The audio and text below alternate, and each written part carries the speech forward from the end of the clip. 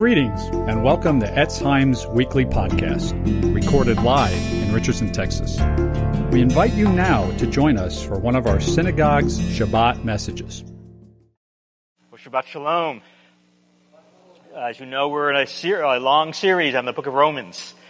Today is part 8. And I want us to look today of the problem that I'm going to call of our split personality. As Paul says, why do we do the things we don't want to do? And don't do the things we want to do, as he spells out in chapter 7. So this is going to be a two-parter on chapter 7, because there's so much here, but I'm going to start by reading the entire chapter 7 of the book of Romans. So if you have your scriptures with you, turn with me to Romans chapter 7. I'm going to read the entire chapter, verses 1 to 25. And Rav Shaul, the Apostle Paul, says this: "Do you not know, brethren, from speaking to those who know the law, who know the Torah, that the law has authority over someone only as long as he lives? For example, by law, a married woman is bound to her husband as long as he's alive. But if her husband dies, she's released from the law that binds her to him. So then, if she marries another man while her husband's still alive, she's an adulteress. But if her husband dies, she's released from that law and is not an adulteress if she marries another man. So, my brethren, you also died to the law through the body of Messiah, that you might belong to another, to him who was raised from the dead, in order that we might bear fruit for God. For when we were controlled by our sinful nature, by the flesh, the sinful passions aroused by the law were at work within us, so that we bore fruit for death. But now, by dying to what once bound us, we've been released from the law so that we now serve in the new way of the Spirit and not in the old way of the letter. What shall we say then? Is the law sinful? God forbid, certainly not. Nevertheless, I wouldn't have known what sin was had it not been for the Torah. For I wouldn't have known what coveting really was if the law had not said, "Thou shalt not covet." But sin, seizing the opportunity afforded by the commandment, produced within me every kind of coveting. For apart from the law, sin was dead.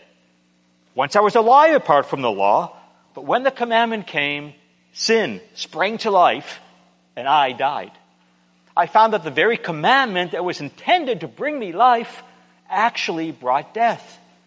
For sin, seizing the opportunity afforded by the commandment, deceived me, and through the commandment, killed me, put me to death. So then, the Torah, the law, is holy, and the commandment is holy and righteous and good. Did that which is good, then, become death to me? By no means. Nevertheless, in order that sin might be recognized as sin, it used what was good to bring about my death, so that through the commandment, sin might become utterly sinful. We know that the law, the Torah, is spiritual, but I'm unspiritual, sold as a slave to sin. I don't understand what I do. For what I want to do, I don't do. But what I hate to do, I do what I hate to do.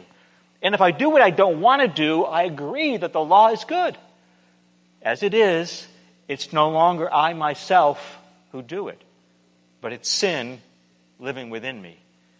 I know that good itself does not dwell within me, that is, within my sinful nature.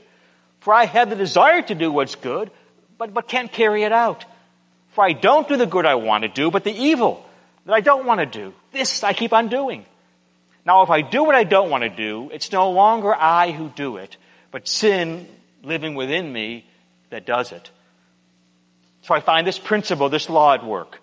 Although I want to do good, evil is right there within me. But in my inner being, I delight in the law, in God's law. But I see another law at work in me, waging war against the law of my mind and making me a prisoner of the law of sin at work within me. Oh, what a wretched man I am! Who will save me? Who will rescue me from this body of death? Thanks be to God, who delivers me through Yeshua the Messiah, our Lord. So then I myself in my mind am a slave to God's law, but in my sinful nature, a slave to the law of sin.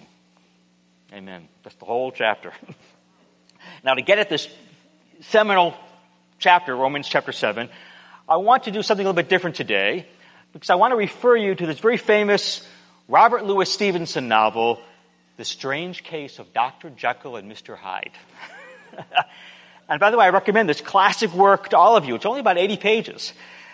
It's a terrifying book, a terrifying story. It's about the good Dr. Jekyll, who, as time went on, became very unhappy in his life.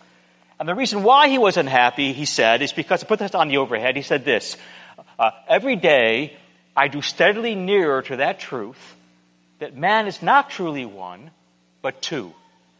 I saw the primitive duality of man. I saw the two natures contending in the field of my consciousness. If I could rightly be said to be either, it was only because I was radically both. In other words, as time went on, he began to realize that human beings weren't one, but two. Every individual is not one person, but it's really two persons. There's a radical duality in every human being. And as time went on, he became very unhappy with his life because he felt like this created a sort of dead end. He was growing tired of being on this endless battlefield of these two selves. He called himself an incongruous compound. And he said this. He says, you see, nobody can really be happy because I've got this virtuous self, a self that wants to deny selfishness. But I've also got this kind of grasping, selfish self.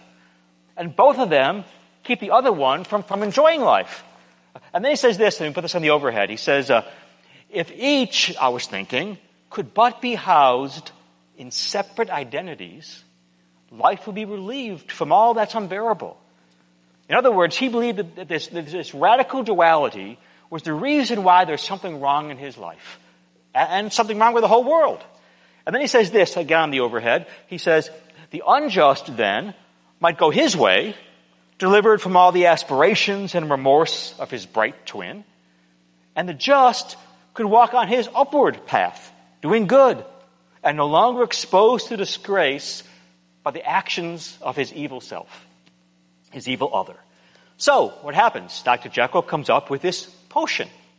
And the potion enables him for the first time to separate out the two natures. And then when he becomes his evil self, Mr. Edward Hyde, he becomes someone who's completely selfish. And he says this on the overhead as well. He says, this being, Edward Hyde, was inherently malign. His every act, his every thought centered completely on himself. Edward Hyde is the only unmixed human being on the face of the earth. So that when you came up to him and you encountered him, you saw no redeeming characteristics at all. You saw nothing but pure selfishness. Nothing but someone whose every act and every thought centered totally on himself. And whenever anyone met him, their flesh would crawl. Because here was the embodiment of complete selfishness, unmixed with any good or any love for others. But the way the story goes is this. The fatal thing that Dr. Jekyll didn't realize is this. He understood he had an evil self, yes. He knew he had both a good self and an evil self, but he had no idea how evil and how powerful the evil self really was. Because when Edward Hyde gets out, Dr. Jekyll finds that he's far more evil than he ever thought. And he describes it like this, and puts it on the overhead. He says, the moment I took the potion, I knew myself at first breath of this new life to be much more wicked, 10 times more wicked than I ever imagined. Sold as a slave to original sin. And the thought of this braced and delighted me like wine. And so Dr. Jekyll finds he can't control Edward Hyde. And in the end, Mr. Hyde wins. But notice the language he uses here in light of what Paul says in Romans 7. He says this, and again on the overhead. He says, as soon as I became Edward Hyde, I knew I was wicked, far more wicked than I ever thought, sold under the slavery to original sin. And that language comes right out of Romans chapter 7. And as it turns out, if you do some research, Robert Louis Stevenson, he was raised in a staunch 19th century Scottish Presbyterian home. And this text of Romans 7, to some degree, has inspired his story that he wrote. It's a terrifying story, a bleak story. Because Dr. Jekyll understands there's a sort of good and a bad self, but when he gets underneath to really observe them, he finds that his evil self is far worse than he ever thought, and we're waiting for the overheads, and far more powerful, and that therefore there was no way for his good self to ever win the battle. Now here's the question. Is this account in this book scriptural for Yeshua followers? Is this really the teaching of Romans chapter 7? A lot of people think that the biblical view of human nature is bleak and pessimistic, just like this. That there's a good self and an evil self within us, and that the good self can never win. That there's just a sort of eternal battle, and all we can do is fight all the time our whole life. Is that it? Is that what the Bible teaches? Does Dr. Jekyll and Mr. Hyde, does this express the Christian and the Messianic Jewish view? And the answer is yes and no. Now, if you carefully read Romans 7, you do indeed see a battle, right? This incredible battle, this startling battle. Especially given the fact here that, wait a minute, Paul's an apostle. How could he have this battle? Paul spread the gospel through the whole known Roman world. Paul wrote half the New Testament. Paul's the role model for godliness. He's this incredible Messianic Jewish leader and teacher and missionary and apostle who gave his life for the gospel. So how can he talk like this, admitting all these internal spiritual struggles?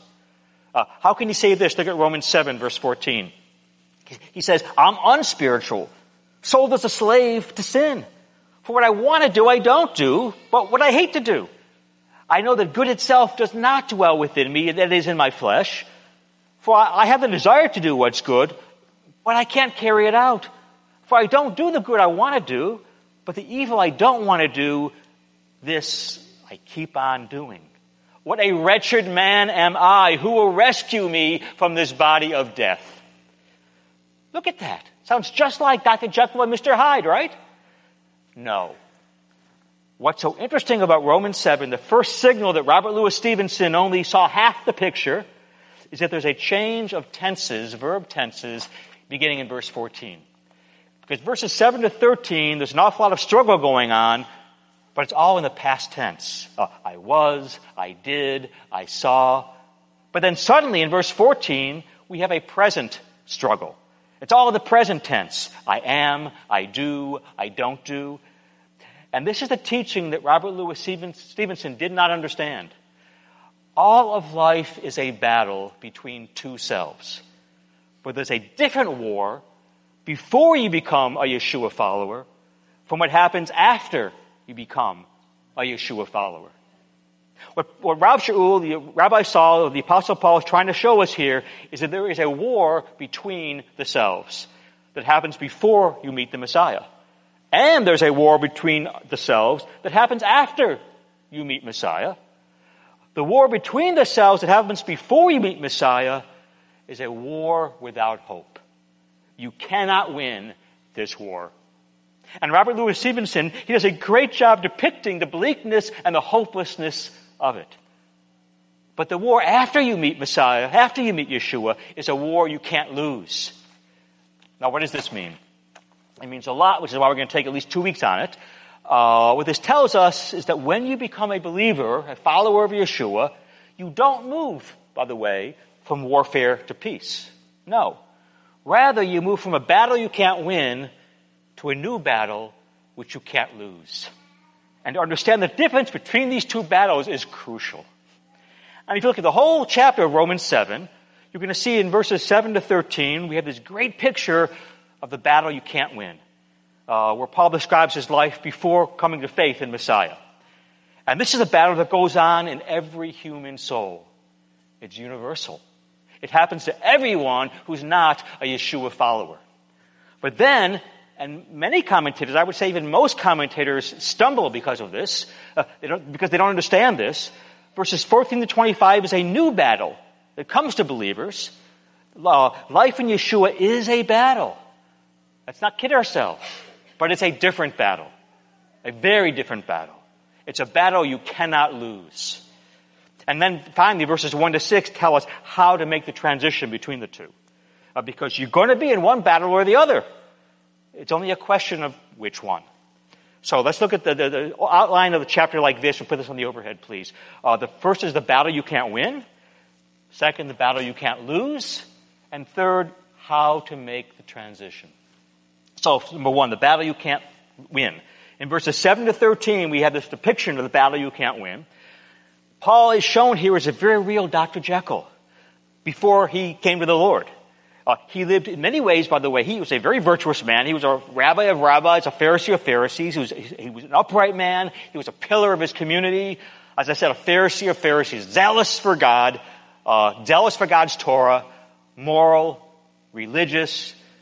He had some awareness there was sin in his life, but basically he held that down and repressed it.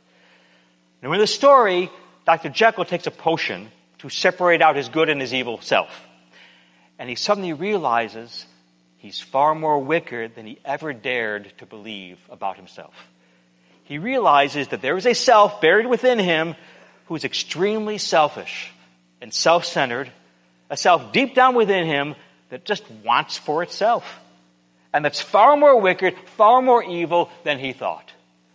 And this battle goes on in every human being.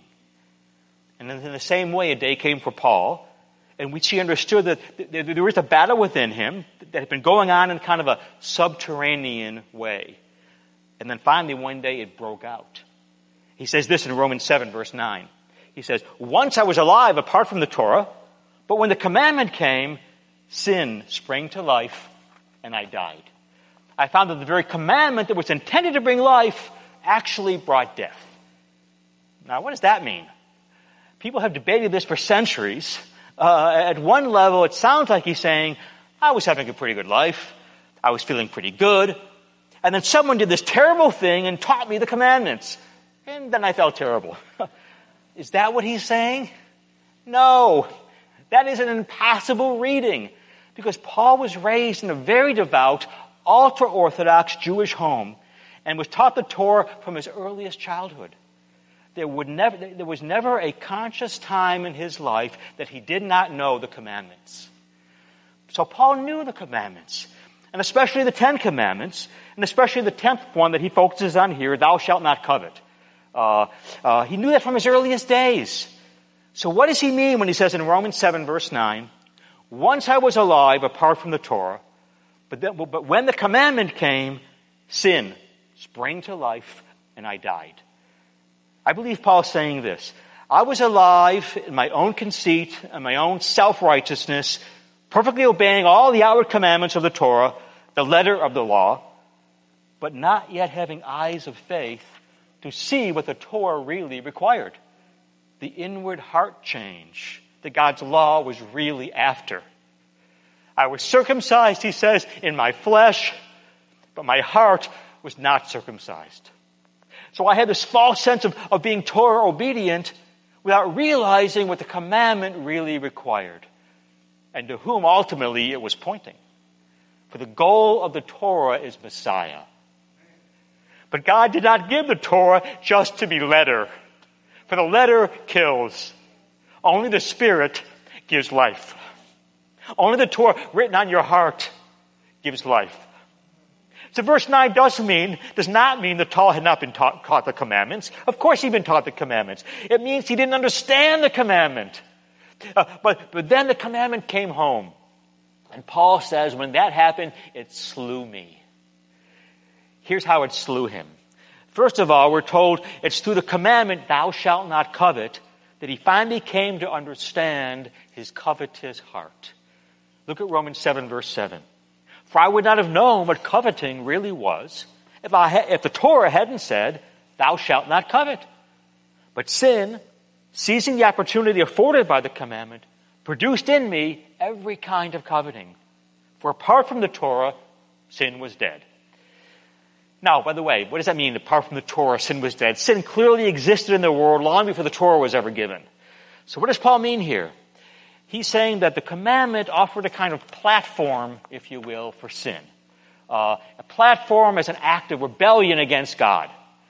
The giving of the commandment, and in particular this 10th commandment, thou shalt not covet, revealed not only our selfish motivations, but also the true and more terrible sin of rebellion.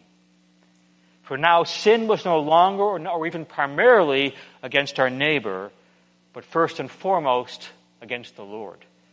What does David cry out in Psalm 51, verse 4? Against you and you only have I sinned, Lord, and done what is evil in your sight. David cries out as he saw his sin in light of God's law. In this way, sin, now heightened and enhanced by rebellion, found in the commandment a means of arousing all manner of covetousness. And then Paul says this in Romans 7, verse 13. So that through the commandment, sin became utterly sinful. That's a consciousness change. Paul finally saw for the first time how utterly sinful he was. So the first thing that happens is that the commandment came to him, showed him just what a Mr. Hyde there was down in there, lurking in the dark recesses of his soul. And the second thing we're told is that the commandment didn't just reveal Mr. Hyde, but in some ways empowered and aggravated Mr. Hyde. Because the text says this, look at Romans 7, verse 8. But sin, seizing the opportunity afforded by the commandment, produced in me, actually produced in him every kind of coveting, every kind of covetous desire. Now here's how this happened. Thou shalt not covet. Paul says there was a moment in his life in which he was blissfully ignorant, kind of like Dr. Jekyll, kind of like most of you, most of us, all of us.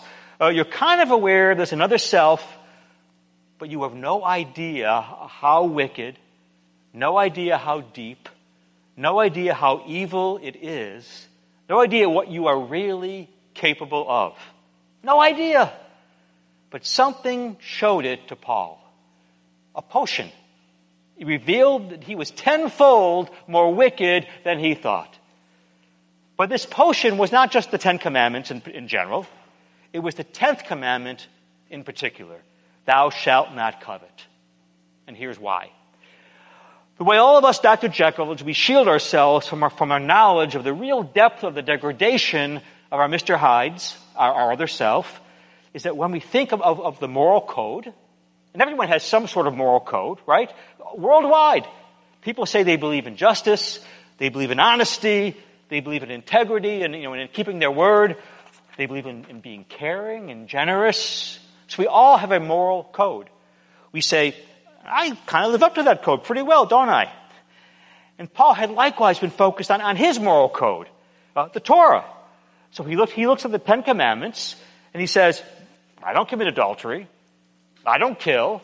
I don't steal. I don't lie. I don't worship idols. I care for my parents. I honor them. I take care of them. So, therefore, I'm okay. But it's the last one that got him. In the 10th commandment, you get an actual definition of sin. And that shows that all the other commandments are ultimately getting at coveting. What does this word covet mean? It doesn't mean just to want something. It means to idolatrously want it. To inordinately want it. And through the 10th commandment, Paul came to understand that coveting is the essence of sin. Coveting is sin. So over here we have this here. What is coveting? Coveting is wanting anything more than God. That's coveting, and that's the essence of sin. Coveting is saying there's something besides God and besides His love and His salvation that I've got to have as a requirement for me being happy. That's coveting. It's the essence of sin. Let's put it another way on the overhead as well. What is coveting? Coveting is not loving and resting so much in God that you can be content in your present circumstances. It's saying God's not enough. For in coveting, you demonstrate your inability to believe God for all your needs. You are not content in God. Thus the Torah, rather than being sinful, God forbid, it actually reveals the true nature of your sin as being rebellion against the Most High, as the idolatry that it actually is. It's saying God's not enough for my happiness. And if you can't love Him enough to be content with who you are and what you have, that's coveting. That's the essence of sin. And so Paul began to understand that this is the essence of sin, the essence of all your problems. All your problems ultimately come through coveting. What is coveting? That's what Mr. Hyde was. Mr. Hyde was the personification of coveting itself. We'll put this on the overhead. Coveting, it's this bottomless pit in the heart of every human being. A black hole that says, God's not enough. I need money. I need love. I need popularity. I need power. I need pleasure. I need comfort. I need beauty. I need success. And no matter how much you descend into that black hole, you want more and more and more. That's the essence of coveting and the essence of sin. That's the essence of what's wrong with the world. That's the essence of what's wrong with you. That's the essence of what's wrong with me. It is sin. It's coveting. And the commandment, when seen through the eyes of faith and the revelation of the Holy Spirit, it reveals this to us. Why do you get angry? Why are you so bitter? Because somebody or something got between you and what you think you really have to have. You got to have it. And as you're demanding about it, you're coveting it. Why do you get worried? Why are you afraid? It's because you're fretful and fearful and anxious over something you think you've got to have. Why are you despondent? It's not just because you want something. Wanting things can be fine. God gave you various wants. But coveting says, I have to have it. I must have it. This is the thing that will make me happy and make me me. And Paul begins to understand all his outward morality, hear me well, was nothing but his hidden covetousness. It's okay, of course, to want to be morally upright. That's a good thing. But for Paul, it became his identity, his sense of self-worth, his secret pride, his spiritual pride. He coveted it. He had to have it. He obsessed over it. It made him feel better than and superior to other people. It allowed him even to kill other people, like Stephen, in the name of upholding his religious morality. Paul didn't want to feel like he had to rely on God's mercy like your average sinner. Paul's like the Pharisee in the temple praying, thank God I'm not a common sinner like this publican over here. Paul felt he was far above all that. And that's the reason why he had all these problems. That's why he had this sense of and need for moral superiority. That's why he was so cruel to people. That's why his heart was so hard. And he never understood that before. But the Holy Spirit, through the 10th commandment, revealed it to him how deep his coveting was. And underneath and in spite of all his Dr. Jekyllness, all his decency, was this grasping Mr. Hyde. So Paul now realizes that the serial killer has a Mr. Hyde, and the form of that coveting for him is violence. And Paul, I have my own Mr. Hyde, and the form of my coveting is moral rectitude, self-righteousness. But at bottom, we're the same. We're basically the same. And not only did the Torah reveal his Mr. Hyde to Paul, but the Torah also in some ways increased it and magnified it. Romans 7:5 says the Torah aroused his sinful passions. And then the overhead, please, Romans 7 verse 8, it says, sin used the commandment to produce in me every form of coveting. Paul's saying, not that the Torah produced sin, God forbid, but that the covetousness already within me, within my sinful nature, was aggravated by the commandment. Moral education made him more covetous, not less. A perfect example of this is Augustine in his autobiography of the Confessions, where he describes how as a young boy he broke into someone's wild orchard, stole pears off the tree. Why? Not because he was hungry, not because he even liked pears. He ended up throwing them out. He had no desire to take them, he confesses, until someone said, "Don't do it." He had no desire for these fruits until it was forbidden to him. And then he coveted them. Why? We'll put this on the overhead. Because the law aroused in him his fundamental sinfulness of heart. And that desire to be God rather than be under God. That's coveting. The desire to be your own Savior rather than depend upon a Savior. Augustine had no interest in the fruit. There was no coveting until he was told, "You can't have it." And then there arose within him this little voice that said, "Nobody tells me what to do." And if you don't know that voice about yourself, you don't know your own heart. But if you do know that, you are looking into the abyss. Do you see this? Have you seen this? Paul's inner warfare was subterranean for a long time. And it wasn't until he really saw his own Dr. Jekyll and Mr. Hyde, until he really saw his covetous self, the depth of it, until then, he had no interest in turning to his Savior. You can't become a believer until you understand what's going on in this regard, and you repent. Have you seen this? Do you feel this? Do you understand what's going on, this incredible warfare back and forth between the virtuous self and the covetous self? Between your conscience and the grasping, bottomless pit within you. Do you see it? Paul, when he finally saw it, the text says it slew him. Look at Romans 7, verse 11. For sin, seizing the opportunity afforded by the commandment, deceived me, and through the commandment, killed me. And it killed him in the sense that he realized that he now stood condemned before God. Underneath all of his outward morality, there was this tremendous pride and self-righteousness.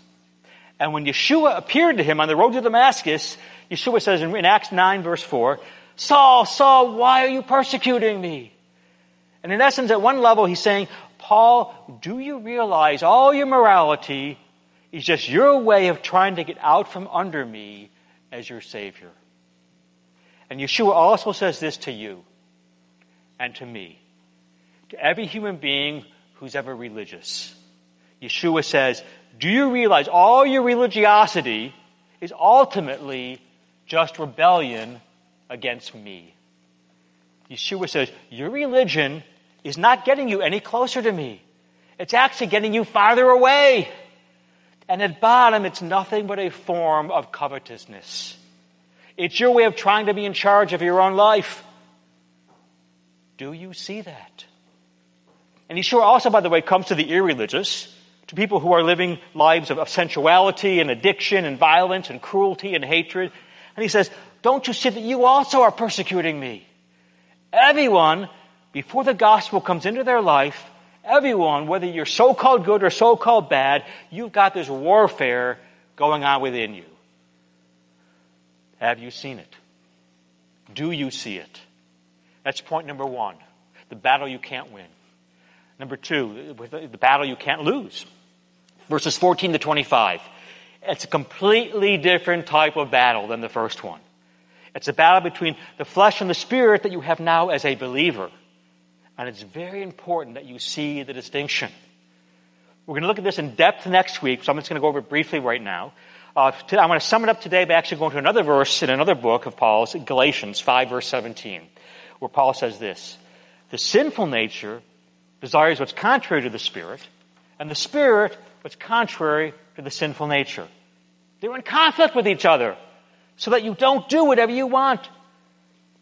Do you hear what's going on? Paul is saying the flesh still battles even within believers So therefore you don't always do what you really want to do, and you're a spirit man. But this is a very different kind of warfare as the warfare with a non-believer. Well, first of all, in the old battle, the Jekyll and Hyde battle, Robert Louis Stevenson was absolutely right in saying that they're both you. They're both equally you, Dr. Jekyll and Mr. Hyde. The conscious self is you, and the covetous self is you. So you've got the conscience and you've got the covetous one. They're both you.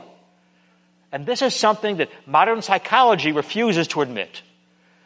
Interestingly, even Freud, between the id and the ego and the superego, even Freud was never willing to say which was the true you, which was the true self.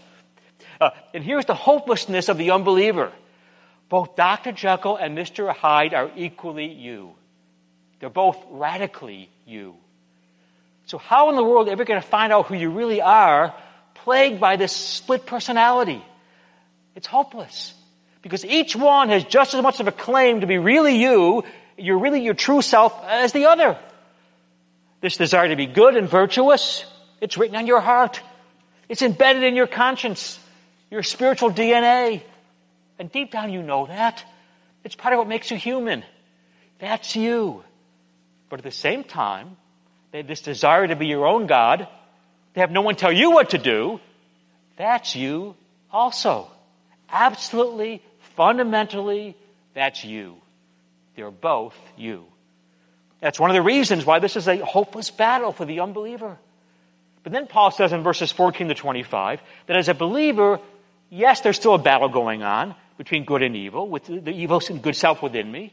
But that one of them now is the real me.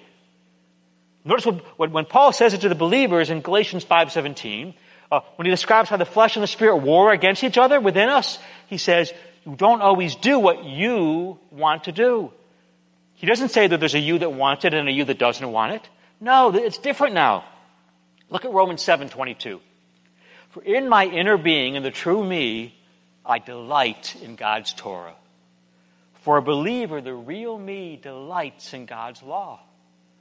Now, there's still another power within me, Paul says, that tries to pull me away from that, but it's not me anymore. It's not the real me doing this. It's not me at all, Paul says. In fact, he says it's sin within me. Look at Romans 7, verse 20. Now, if I do what I don't want to do, it's no longer I who do it, but it's sin living within me that does it. So what's going on here? This is now a totally different warfare. And in this warfare, you're not really divided anymore. There's no longer two selves. Paul says that for believers, we're to put on the new man and put off the old man, for a believer, is now just an empty husk, a vestige of the old life you've died to in Messiah. It's not really a self anymore at all anymore. If you're truly in Yeshua, your old self has been mortally wounded, and only the godly self is really you. So, put this on the overhead. Number one, in the first warfare between the two selves, they have equal natural powers. But in the second warfare, as a believer, the Spirit of God now dwells within you. And He writes the Torah on your heart. And He removes the condemnation of the law. You're no longer under the Torah's condemnation. On the overhead again, the Torah, the law of God, in an unregenerate person, a non-believer, does nothing but aggravate the problem. It makes you more conscious of your sin. Because for the unbeliever, your conscience self, yes, it kind of submits to the law. And your coveting self, it hates the law. But hear me well, neither of them love the law. Neither of them delight in the law. Because the conscious self is trying to save itself through obedience to the law. And the coveting self is trying to save itself by rejecting the law. But here's what happens when you become a Yeshua follower. The gospel comes to you and changes your whole attitude towards the Torah, towards the law. When the gospel comes to you, the first thing it tells you is you're dead. You can never satisfy God. And your religion and your irreligion are both ways, both forms of covetousness. Of saying there's something other than God that I've got to have. But the gospel says this, 2 Corinthians 5:21. God made him who had no sin to be sin for us. That's Yeshua took on our sins on the cross.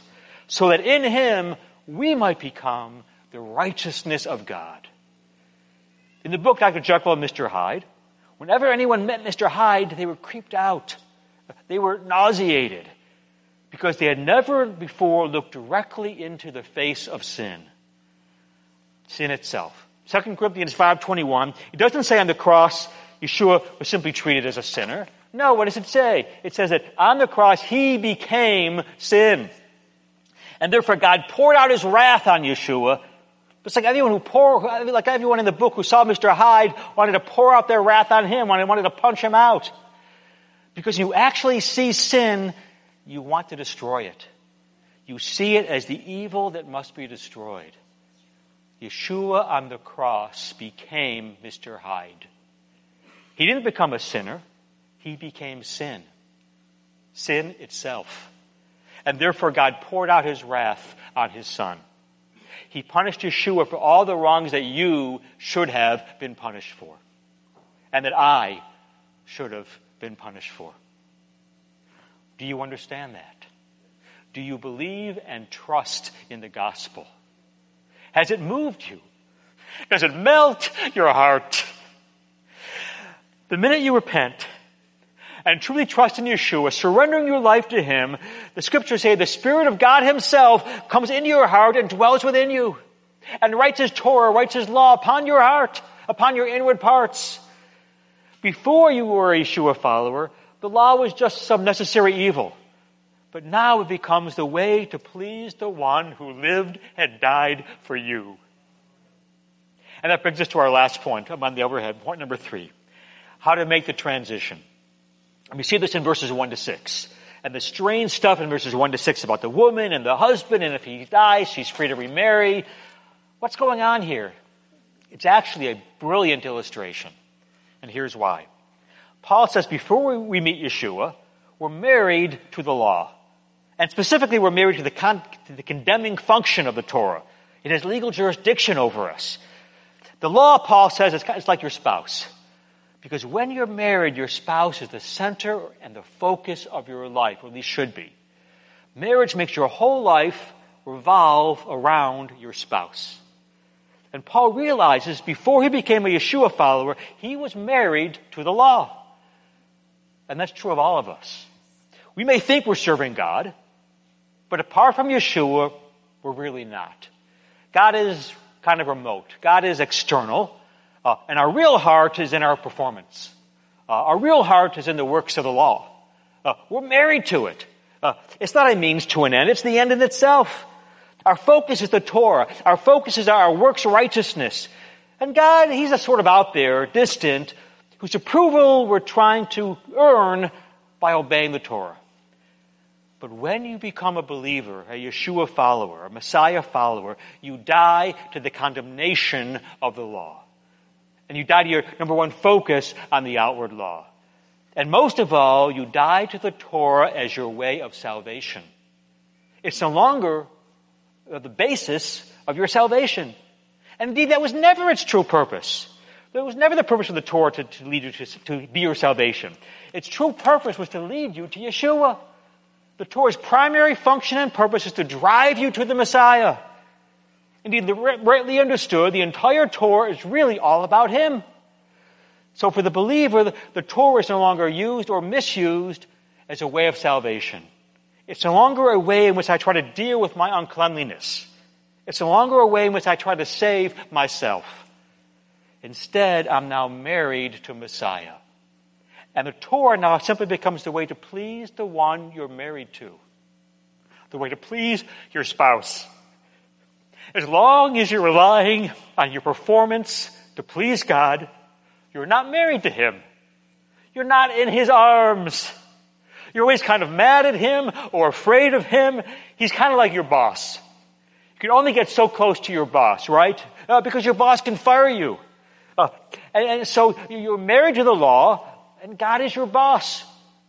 But when you become a Yeshua follower, you fall into God's arms. His arms of love. and you become his spouse. And he becomes the lover of your soul. And then the law becomes the way to please the one who died for you, and to whom in resurrection life you are now married to. The law now becomes the way in which you nurture love, you maintain love, and you reflect back love to the Lord of your life. And this new relationship you now have with the law, this is part of the essence of the gospel. It becomes a fruit of your salvation, and not the means of your salvation. So, for example, suppose you had a sinful habit in your old life, right? For example, you had a drug habit, or a pornography habit, or a fornication habit. Back in the old warfare, you fall into it, you get upset, you vow to reform yourself, and you fall back into it. But now you are a Yeshua follower. Here's one of the things that goes wrong. Sometimes, if you're honest, you fall back into that habit. It happens. And you're tempted to say, nothing's changed. It's the same old thing. Wrong. It's now a different battle. You're now in a battle you cannot lose. In the old days, this habit was expressive of your real self, but it no longer is. You don't get the same pleasure from it. You immediately feel guilty and convicted and disgusted, and you run to the Lord in repentance. If you're a real believer, you say to yourself, why doesn't it taste as good as it used to? Why does it no longer satisfy me? Because it's no longer expressive of the real you anymore. Paul says in Romans 7:22, in my inner being, I delight in the law of God. Now you're in a battle you cannot lose. You were in a battle you couldn't win. Now, and the way you make the transition from the battle you can't win to the battle you can't lose is when you're willing to say, I see what Yeshua did for me. He's not just a way in which I try to earn harder, to live a better life, to earn my salvation, but rather he died for me. He became sin itself for me. And I repent and I give myself wholly to him, mind, body, and soul. That's what causes your spiritual rebirth by God's grace through your faith. And the Holy Spirit, he comes to live within you, and he changes your heart. And instead of just complying with the law begrudgingly or hating the law, you now delight in the law and you love the Lord. Do you see this? Have you embraced it? I urge you to do so today. Amen? Amen. Hallelujah. Let's stand and pray. Let the music team to come on up. Amen. Hallelujah. Let's all stand. Hallelujah. Thank you, Father. Father, we thank you today that if we are truly in Yeshua the Messiah, if we've repented and trusted in Yeshua as our Lord, as our Redeemer, that even though we may continue to struggle with sin or with the flesh, we're now in a war we can't lose. Because your Spirit, Father, the Spirit of Messiah, dwells within us and writes the law on our hearts and circumcises our hearts and changes our heart of stone into a heart of flesh. And so the old man, the sin nature within us, he's been dealt a death blow, a mortal blow, and is dying and no longer has power over us. Rather, we thank you, Lord, that our spirit man, our new man, made alive in Messiah, is now the real me and desires to obey you, Lord, and walk in your ways, and to please and honor you, and to dwell forever in your presence.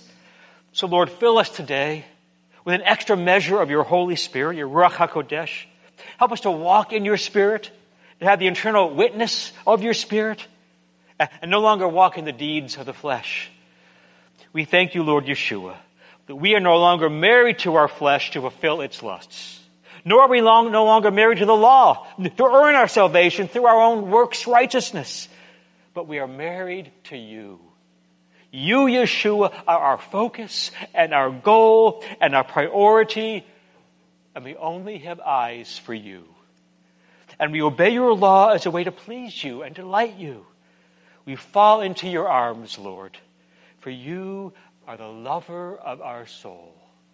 And we pray this all b'Shem Yeshua HaMashiach. In your name we pray, Lord. Amen. Shabbat Shalom.